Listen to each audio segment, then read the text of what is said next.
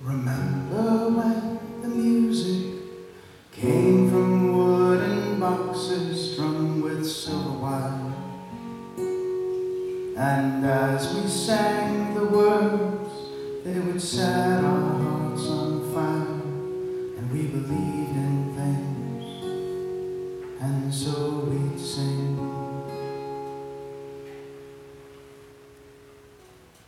So I have a vivid memory of the morning of July 17th, 1981.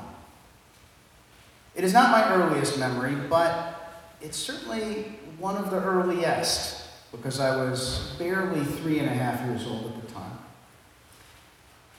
I came into my parents' bedroom that morning.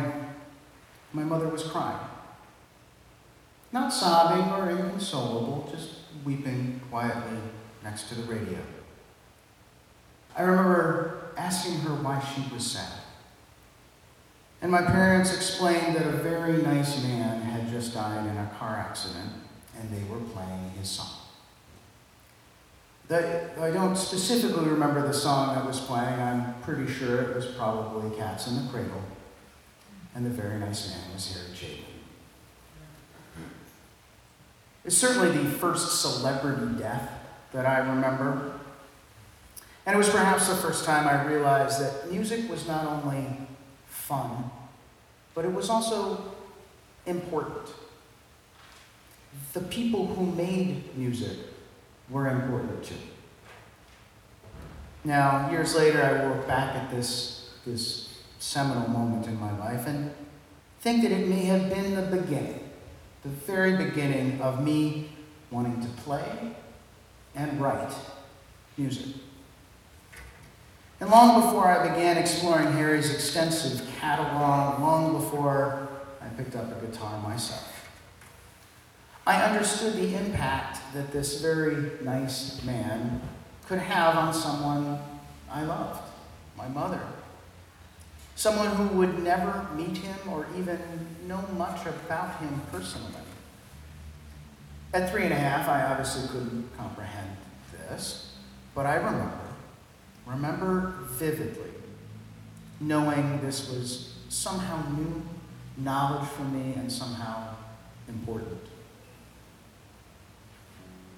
Remember when the music brought us all together to stand inside the rain, and as we joined our hands we would meet in the refrain. We had hopes to give, we had dreams to live. Now our theme for the entire month of November is memory. And I find in my relationship with Harry, again, a man I would never meet or even hear perform live, my relationship with Harry is an integral part of how I see, how I understand, and how I remember.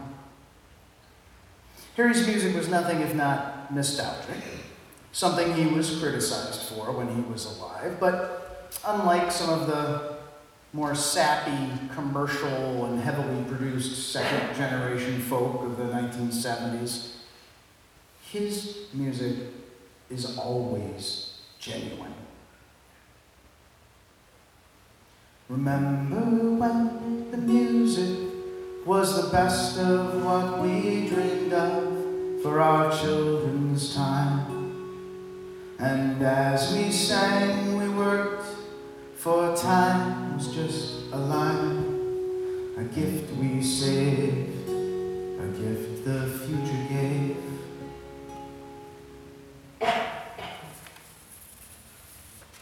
Now we've heard today just a couple of reflections from last week's service dedicated to our sacred history, the sacred history of liberal religion and Kenosha in general and Bradford Community Church specifically. How social activism around the war brought folks into this community. How we connect with each other and ourselves. And it's a sad fact that far too often in our society, we lose this connection. We lose this connection to our past. The living generations are more isolated today than they've really ever been throughout human history. We ship our babies off to daycare when they're merely weeks old. We ship our elderly to nursing facilities outside our homes. Our young adults travel all over the place for jobs and school after departing their families of origin. And the rest of us, caught in the middle, are often too busy with the day-to-day to stop and keep track of it all. We communicate in distinctly generational specific ways. If you're over the age of 50, well, congratulations, you are the last generation to write and mail letters.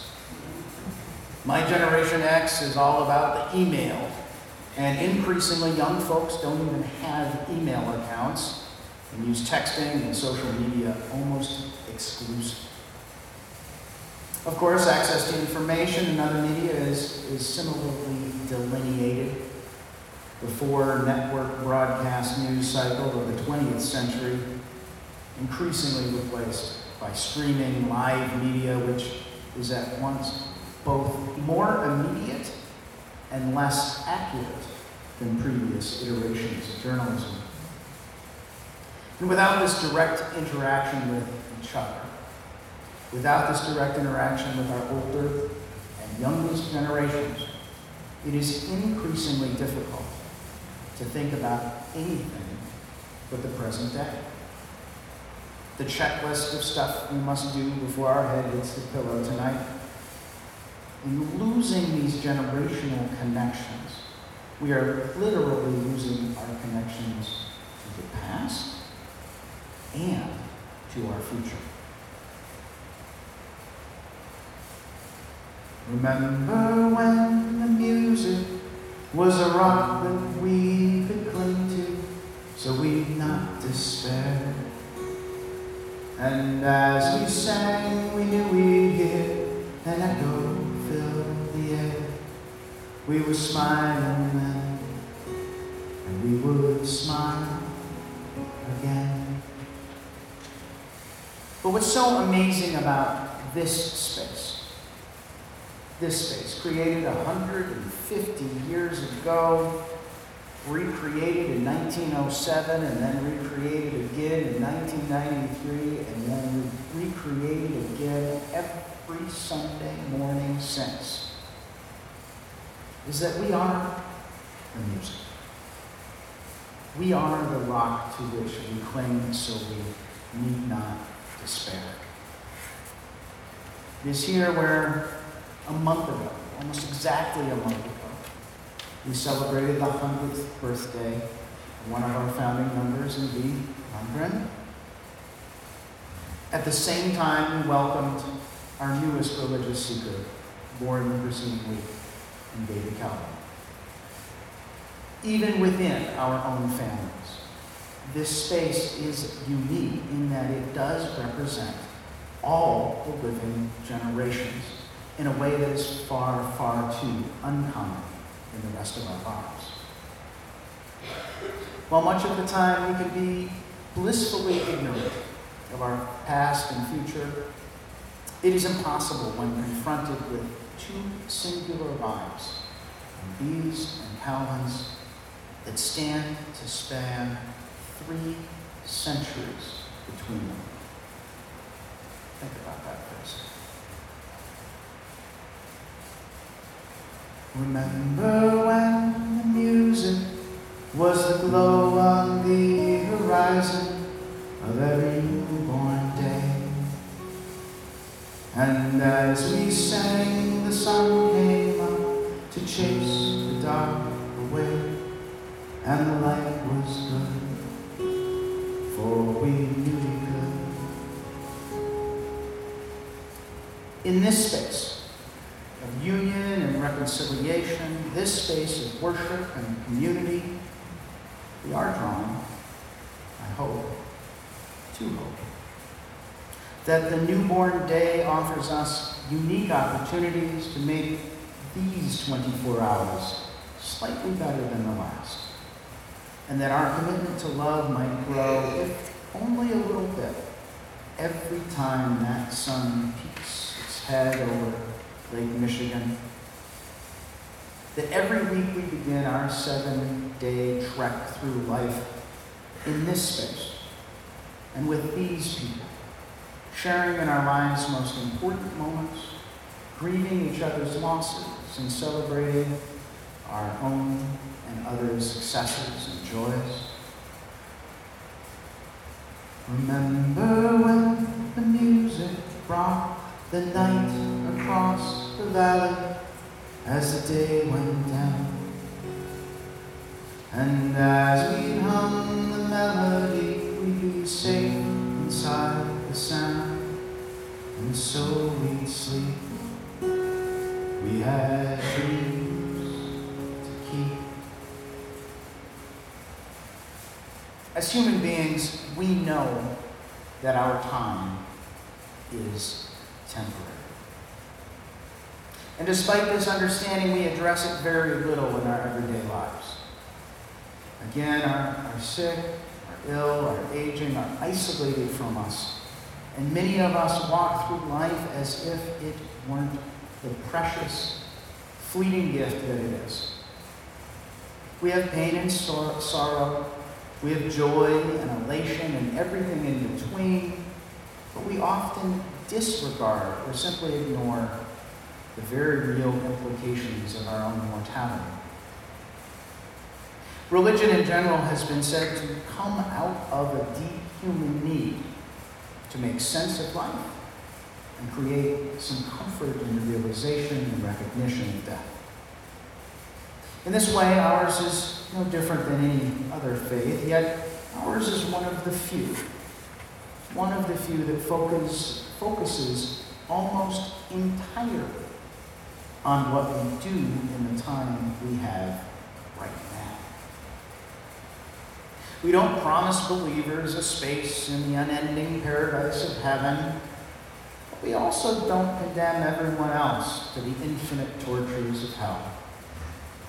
We know that the cycle of life and death is one complete circle, neither completely erasing the other, always churning through the seasons of the earth and ourselves. The comfort we glean from our faith is not the promise of something yet to come, but rather the recognition of the beauty that is, that we all have the opportunity to make a positive impact on someone or something else that might last long after we ourselves have gone. The proverbial ripple in the pond that touches not only the surface where the pebble is thrown, but eventually tickles the entirety of the water. If only we might remember our connection to and with each other and the world. If only we might remember that spectacular gift of life we enjoy. If only we might remember that we are part of something bigger than ourselves, that is more significant than the sum of its parts, then we, too, will live in the memory of the world. Remember when the music came from wooden boxes strung with silver wire, and as we sang the words, they would set our souls on fire, and we believed in things, and so we'd sing.